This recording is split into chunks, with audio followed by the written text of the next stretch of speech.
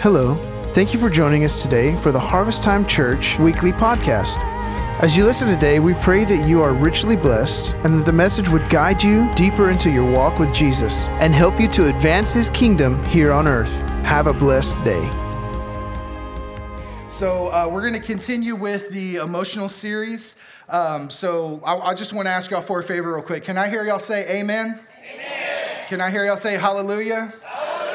All right, so now I know if I don't hear that again, that lets me know how I'm doing this morning, all right? So, all right. So this morning, Pastor Noe, the last couple of weeks, he's talked about anxiety and he's talked about fear. And so this morning, we're going to talk about the battle for your mind. All right, and the subtitle for this is Jacob's Identity. And so I'm going to be taking us through the story of Joseph, right, in the Old Testament, in the book of Genesis. And we've all heard the story of Joseph about his beautiful coat and how he was his dad's favorite and how he was betrayed by his brothers and sold off. And, you know, he went on to rise through adversity and was in prison and then eventually became one of the great leaders of Egypt, right? And he was able to save his family from famine and save the nation from famine. But this time reading through, I was looking at kind of like a side story, right? And I wanted to look at it through the eyes of what Jacob went through during this story. Because if you're reading through this story, it kind of goes back and forth, right? It goes to what Joseph is going through in Egypt, and it goes back to what his family is going through in Canaan. And, you know, when I was a kid, the story of Joseph was one of my favorite stories, right? Because here's this young boy who's taken from his family, and he's taken through all this adversity. He's, sold as a slave, and then he gets accused of, all this crazy stuff and ends up in prison. And, just back and forth, it seems like all these terrible things are happening to him. And the whole time, as a kid, he's able to keep his faith in God and keep his trust in God and see, what God had for him. But, as we grow older and as we experience life through the lens of parenthood or as a husband or a wife or whatever it is through your job or whatever, our perspective begins to kind of shift, right? And so it gave me a little bit more appreciation for what Jacob would have been going through as a parent and as a father to lose his son the way he did. And I put here that the loss of the future that he envisioned for himself, the loss of his dream and his hope. There's a lot of times, I think, in life where we have this vision for our life. We have this expectation for our life. We have these dreams and we have these hopes that we envision of how things are going to happen. And then life comes, right? And they don't necessarily go the way that we think that they should. Let's look at Genesis 37, 31 through 35. This picks up right after Joseph's brothers had sold him into slavery, right? It says that they took Joseph's coat and they butchered a goat and they dipped the coat in blood and they took the fancy coat back to their father and said, "We found this. Look it over. Do you think this is your son's coat?" So clearly they know it's whose coat it is, right? And they know what they've done, but they're trying to really sell it to their dad. And it says, he recognized it at once. "My son's coat, a wild animal has eaten him." Joseph torn limb from limb. And it says that Jacob tore his clothes in grief, dressed in rough burlap, and he mourned his son a long, long time. His sons and daughters tried to comfort him, but he refused their comfort. He says, "I'll go to my grave mourning my son." Oh, how his father wept for him. Jacob just wasn't mourning his son, right? He was mourning the loss of what he viewed as his hope and his dream for what God had given him, right? Because if you understand who Joseph was to Jacob, you have to look back at the last 30, 40 years of Jacob's life and everything that he went through. You see, Jacob, when he was a young man, he went to this well to water his animals, and there was this beautiful woman there, and he immediately fell in love with her, and he's like, "Hey, girl, I'm gonna marry you." And she's like, "You need to go talk to my dad," all right? And so Jacob goes, and he talks to Balaam, her father, and he enters into this agreement, right? I'm gonna work for you for 7 years, and when 7 years is up, I get to marry Rachel. And Balaam's like, all right, we're going to do this. They shake hands on it, do what they got to do. They make a covenant with each other. So he works hard for 7 years, right? Toils and labors and does everything that he has to do. And then the wedding night comes, and then he wakes up the next morning, and Rachel's sister, Leah, is laying in his bed. And he just realized, oh man, I just got tricked. I married the wrong one. But he was still determined, right? He still saw the hope and the promise. He still loved Rachel. And so he went and talked to Balaam, and Balaam's like, work for me another 7 years, okay? And then you can marry Rachel. And he's like, you know what? I love this woman. This is what I want. This is what I need in my life. And so he agrees, right? And he goes and he works another 7 years. And then he gets to marry Rachel. And then some time passes, and he's able to go on with his life, and he ends up leaving Balaam's camp with all of his herd, and he's got his wives, he's got a few kids, everything seems to be going right.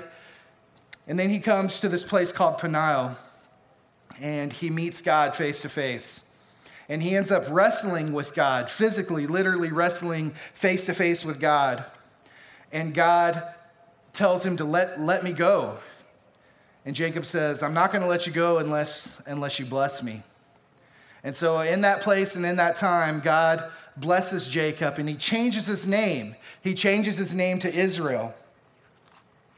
And the word Israel means a people chosen by God who prevail with God. Man, that's powerful, isn't it? So it wasn't just an accident, one just a happenstance that Jacob met God in that place. God had a specific plan, a specific purpose, and he even changed Jacob's identity. He said, you're no longer Jacob, you are now Israel. You are a people chosen by me, and you are a people who are going to prevail by what I'm going to do in your life. Amen? How many of y'all throughout your life have had or worked hard to achieve a big dream in your life? I know I have. We all have hopes and dreams, right? We all have put in the blood, we've put in the sweat, we put in the tears, we put in the time. We've done what we had to do to make things in life work. And then life comes along and it doesn't work out, right? And sometimes it's really tragic. Sometimes it is as serious as losing a child or losing a job or losing a business or whatever it is that you found your identity in, whatever it is that you found your hope and your purpose in. Life just seems to have come and taken that away from you. And we can experience the grief and we can experience the hopelessness that Jacob felt in that moment. When I was younger, I had started college. I graduated early from high school and I started college. And then I met my beautiful wife and I made a promise to her dad. The only thing her dad asked me for whenever I asked him if I could marry her is to promise him that she would finish school. And so I was like, okay, I'm going to do what I got to do to make sure she finishes school. And so I quit school and I was working, and so that way she could go to school and finish, and we could fulfill that promise. But it was still always my hope and my desire to finish college, right? And it got to the point to where that's kind of where I placed my identity. I placed my hope was if I'm able to finish college, then I can make something of myself. If I'm able to finish college, I can get this degree, and then I can have status, or I can have, the ability to get a better job and provide. I had all these ideas for my life and for my family.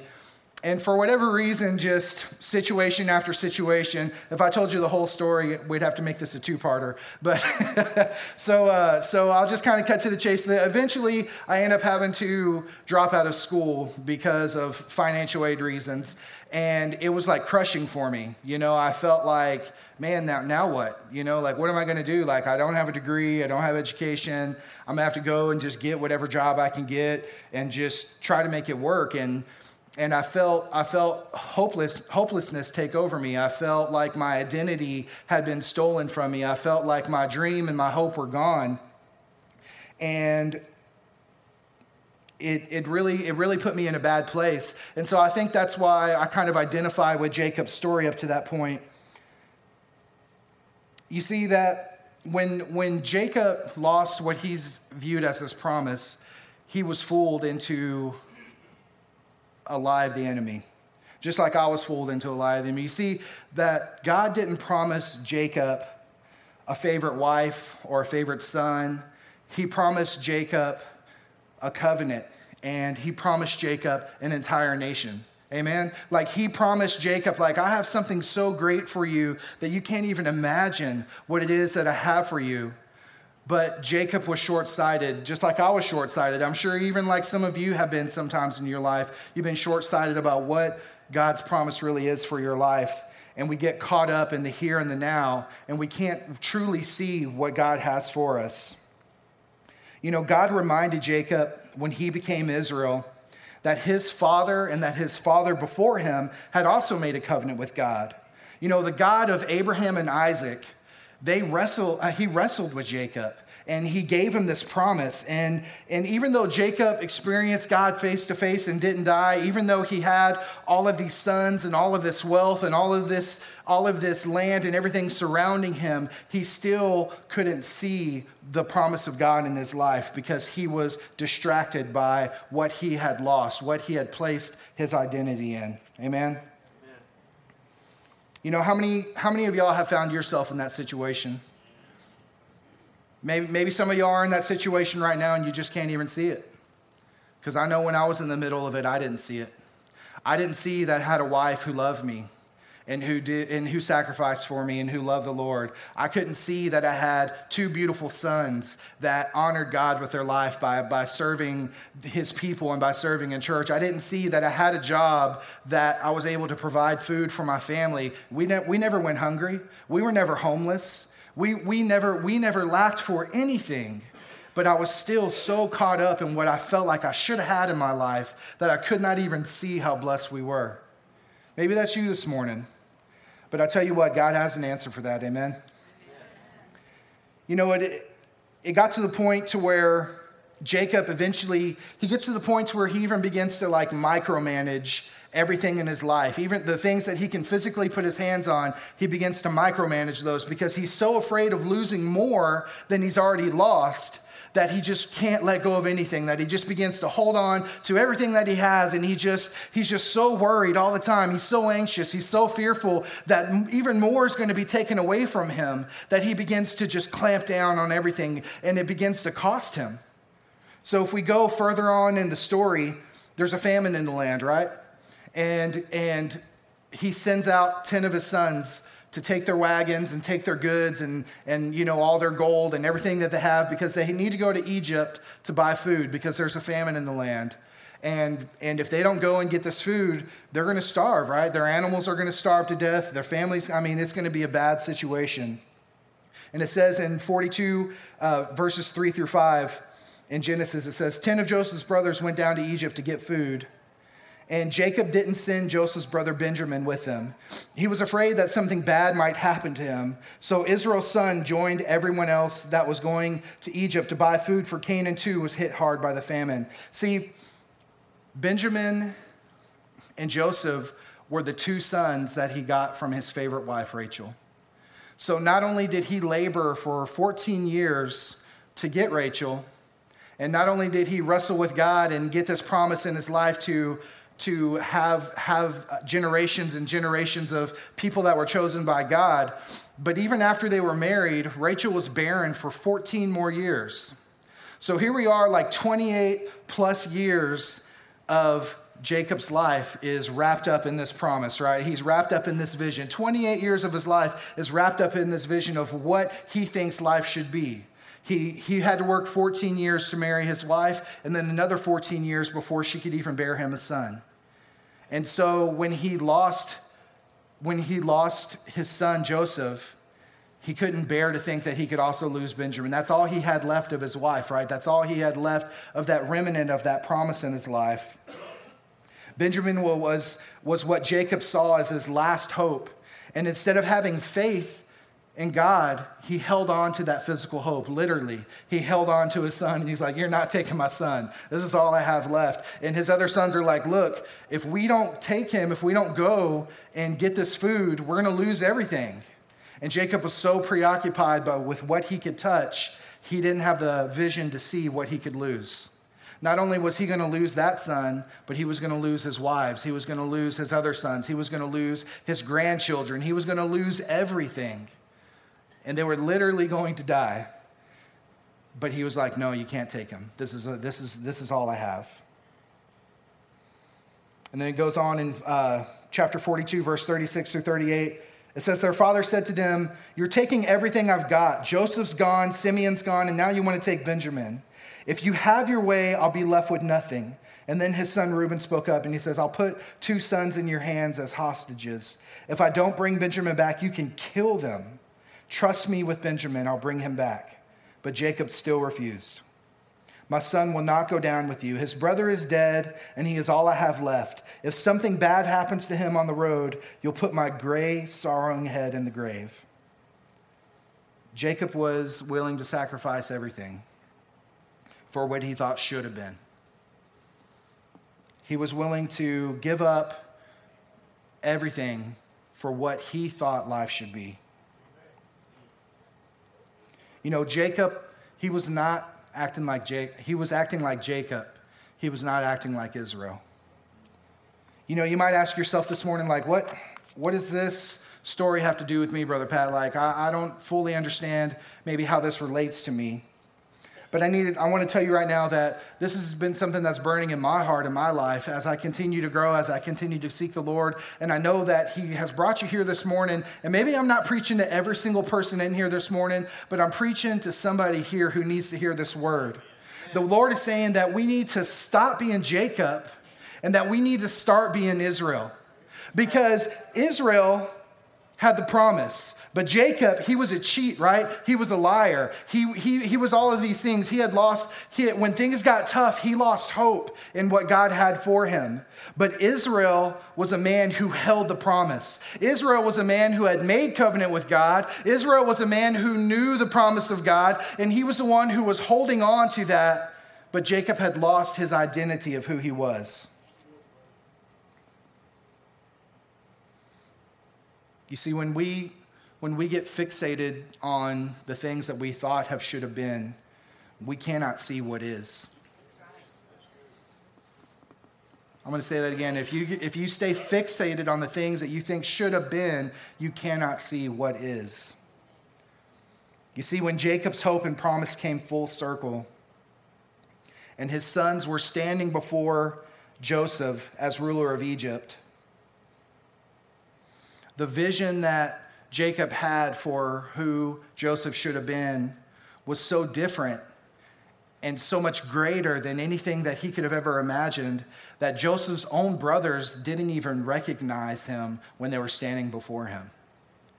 They could have never imagined in their wildest dreams that this little boy they tossed in a pit and sold to these slave traders would be the man standing before him, ruling an entire nation that had the food to provision them for 7 years to make it through this famine. They could have never imagined what God could have done with that promise that they believed to be dead, that promise that they believed to be gone, have been taken away.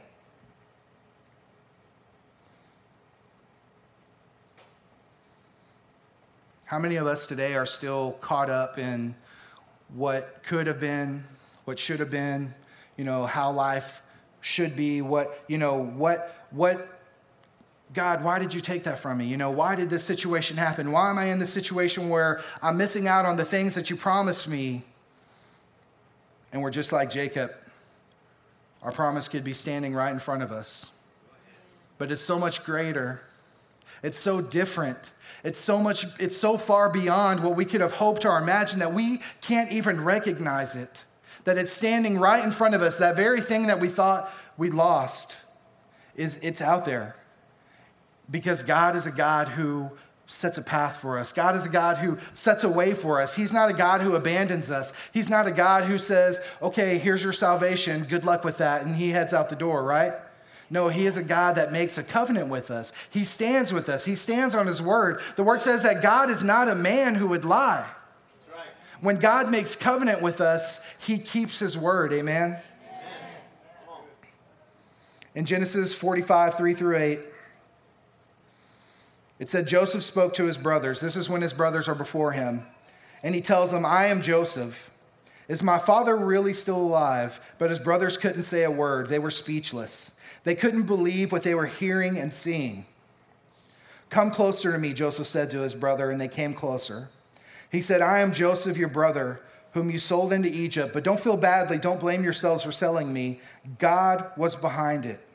God sent me here ahead of you to save lives. There has been famine in the land now for 2 years. The famine will continue for 5 more years, neither plowing nor harvesting. And this is what always sticks out to me. It says, God sent me on ahead to pave the way and make sure that there was a remnant in the land to save your lives in an amazing act of deliverance. It says, so you see, it wasn't you who sent me here. It wasn't the situation that sent me here. It was God who took me out of that situation, and he saw down the road. He saw the trouble that was coming, and he placed me here to deliver you from your current situation. You know, whenever I was preparing this message, I was thinking, okay, Lord, like, what are some reference scriptures that I can put in here from the New Testament, you know, because I know like sometimes people get kind of sketched out if you're only reading from the OT, you know, but God told me something, and this ain't even in my notes. He was telling me this morning, he said, I'm the same God yesterday, today, and forever. The same promise that he gave us in Christ. When we make covenant with Christ, the same promises that we get, the same deliverance that we get, the same power, the same God who's pulling us out of sin, who's pulling us out of all these situations that we're going in through life, is the same God back in Genesis who made covenant with Jacob. And he said, I have a promise for you. I have a promise for your people, and I'm going to pull you out. I'm going to deliver you. I'm going to keep you. And so I want to let you know that the same God all the way back in Genesis is the same God we serve today. He had the same plan from the very beginning that he has for us now. Amen? God is a God who goes before us, and he sets a path. He knows what you're going to go through. He sees the road you're going to travel down. But who are you going to trust? What are you going to put your faith in? What are you going to find your identity in? You're going to find your identity in your circumstances? Or are you going to find your identity in the God who said, I have you? The God who said, I'm going to save you. The God who said, I'm going to deliver you. Thank you, Lord. We're going to read in Genesis 45, 25 through 28.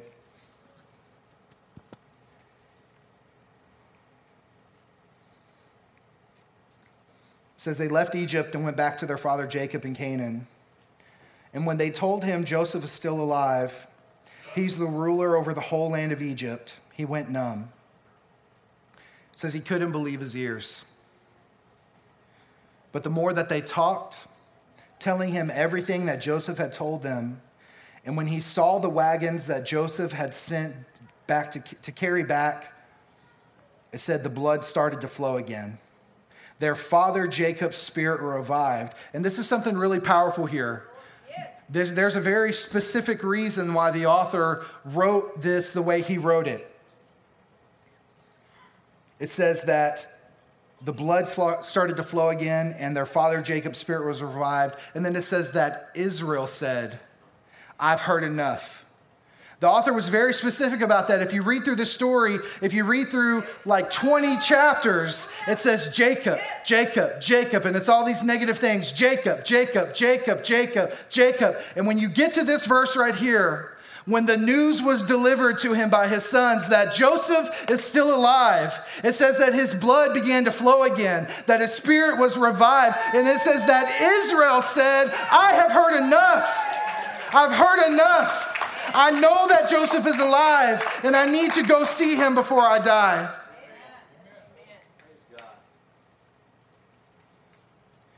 You know, there's some people here this morning, I don't know who you are. I don't know what you're going through. The Lord didn't show me that, but he showed me you're here this morning. He brought you here for a specific reason. And he wants me to tell you this morning that Joseph is still alive. He's telling you this morning that Joseph is still alive.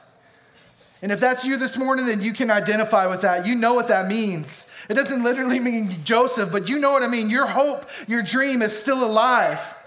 And God is telling you this morning to let your blood begin to flow again. Let your spirit be revived. And remember who you are. Remember that your identity is in Christ.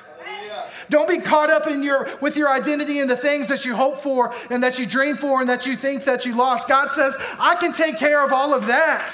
I've got all of that. I need you to know who you are in me this morning. God is saying Joseph is still alive. And all he needs for you to say is, I've heard enough. I know who I am in Christ. I know who God has called me to be. I know the God that I serve. I trust him. I put my faith in him. And I've heard enough. My blood's flowing again. Thank you, Lord. My spirit's being revived this morning. Thank you, Lord. Because I know where my identity lies. Jacob remembered who he was. He remembered the covenant that God had made with him, that God had made with his forefathers. He remembered that he served a God who keeps his promises.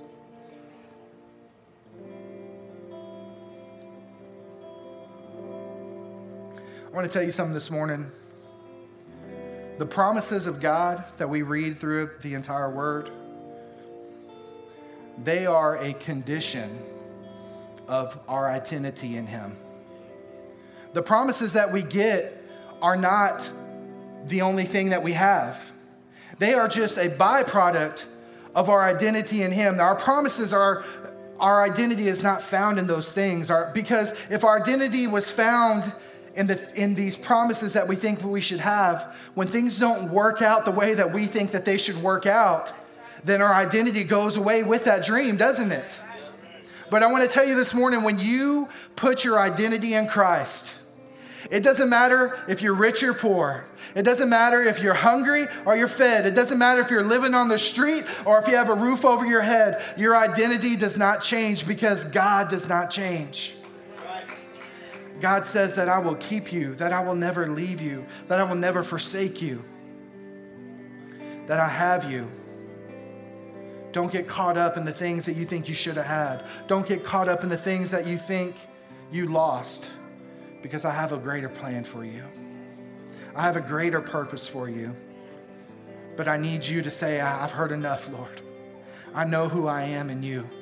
I know who I am. I stand on the promise that I'm saved. I stand on the promise that I'm redeemed.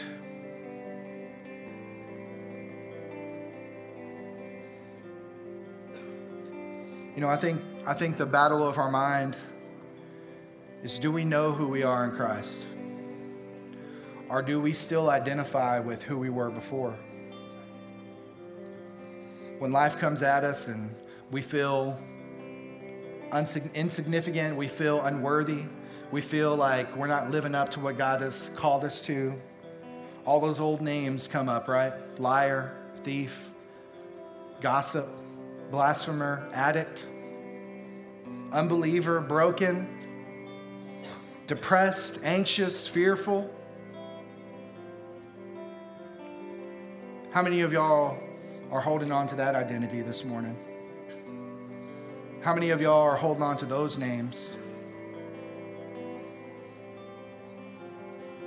Those are the names you hold on to when you find your identity in the things that you think you should have, the things that you can hold, the things that you can hold on to and try to micromanage and try to force into existence, all those things that you worked for, all those things that you think that you should have, but it didn't work out. Those are all the names that come with that. But I tell you what, God has different names for you.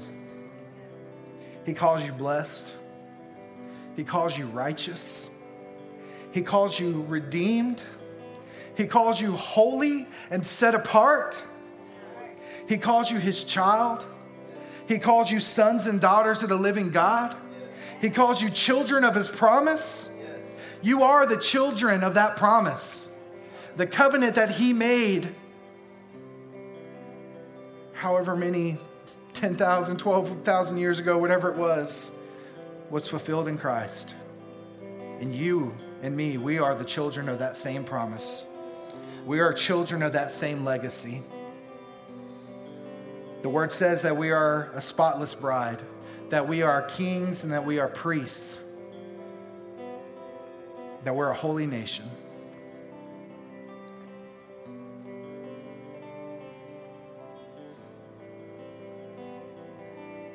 Thank you, Lord.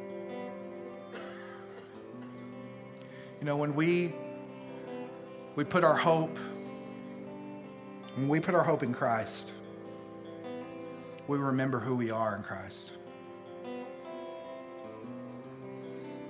When life comes our way and throws us that curveball, are we not going to feel fear? Are we not going to feel doubt? Are we not going to feel anxiety? No, because we're human, right? God, we have these emotions. We're stuck in this body.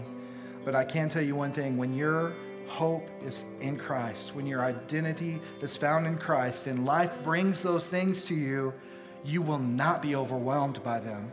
You will not be controlled by the anxiety, even if you feel it. You will not be controlled by the fear, even if you feel it. You will have faith that overcomes that doubt, even if you feel it, because Christ has done the work. And when we find our identity in who he is, when we place our identity in who he is, you know, Psalm 91 says, when we hide in the shadow of the Almighty. And then it goes on to say that, you know, 10,000 may fall to my left and 20,000 may fall to my right, but this evil thing that's coming against me cannot come nigh unto me. That's what it's talking about. It doesn't mean that life's going to be, you know, easy, that nothing bad is ever going to happen again. But the word says that you will not be overwhelmed. You will not be overcome by the world. You know, we've been talking about fear and anxiety and depression and all these different battles of our mind over the past few weeks. Even in our soul, you know, we're this body. And we have this soul, which is our mind, will, and our emotions, and we have our spirit, right? You know, our identity is so secure in Christ that even in our soul, even in our mind and our will and in our emotions, these things that seem out of control sometimes, like, you know, Pastor Noe talked about, you know, it could be a chemical imbalance or it could be whatever it is, and those things are real, right? Those things are true, but the word says that even in our physical body, even in our mind and our will and our emotions, our spirit, everything, that we have security. That it's not just this hope and promise that we'll have one day when we get to heaven. Right here, right now, God has given us authority. If you find your identity in Christ, you have authority to stand against the enemy when he comes against you. The word says that if we resist him, that he will flee. That we can cast down these vain imaginations, that we can hold on to the promise that God has for us. We can be secure in knowing that God doesn't lie and that God does not disappoint.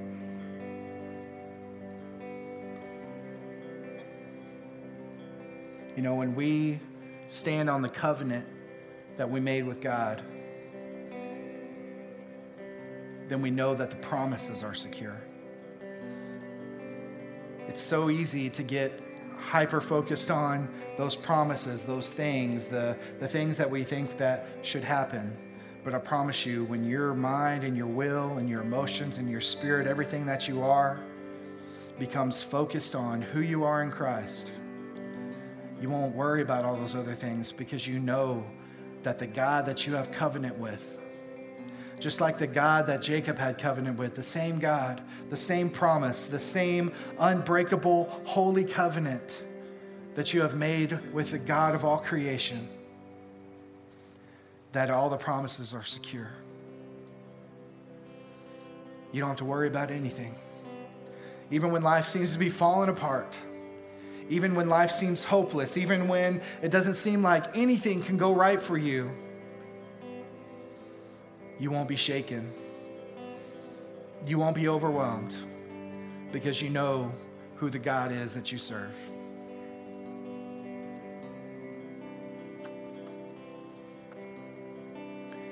I wasn't planning on doing this, but if I can ask the elders to come up and the prayer team to come up, I just feel like there's some people here who needed to hear this message this morning. And the Lord wants you to know that He has you, that He knows who you are. He knows what you're going through, and that He's that God that has gone before you. And He knows what you're about to go through. He knows the famine that you've been suffering with. And He says, just trust in me, stand on the covenant that you have with me, and continue down this road because I have a promise waiting for you. When you find your identity in me, I've got you taken care of. I've got all of those situations taken care of, all those things that you're disappointed about, all those things that you think you lost.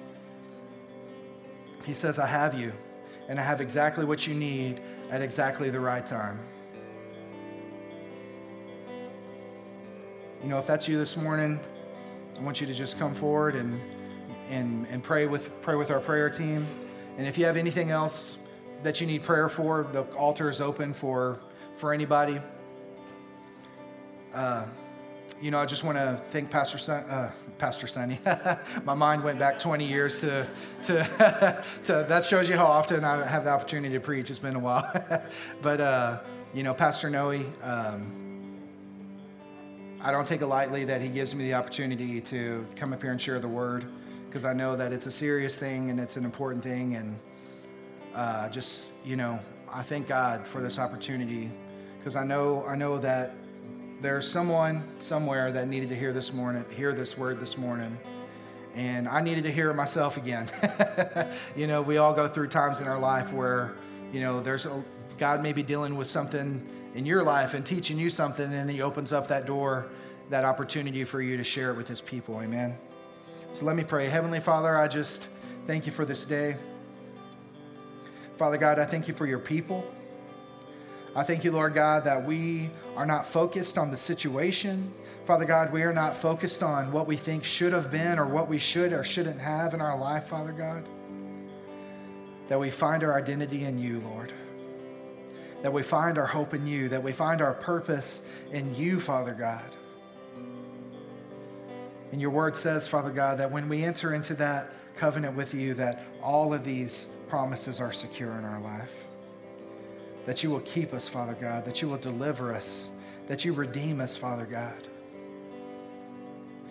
I just thank you for that, Lord. I thank you, Lord God, that your presence is here this morning, Lord. I thank you, Lord God, that you are touching the hearts and minds of the people, Father God, who have gathered together to lift up you in one accord, Father God.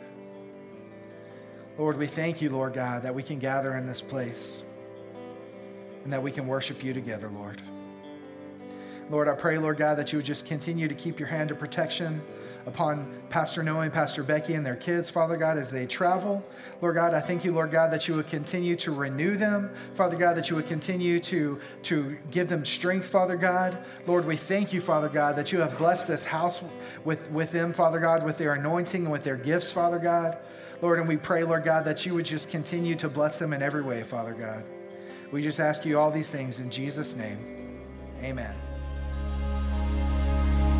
Thank you for joining us for the Harvest Time Church podcast. We hope you've been encouraged and empowered. If you'd like more information about our family, please write us at 42 FM 2540 South, Bay City, Texas 77414, or check us out on the web at harvesttimebaycity.com.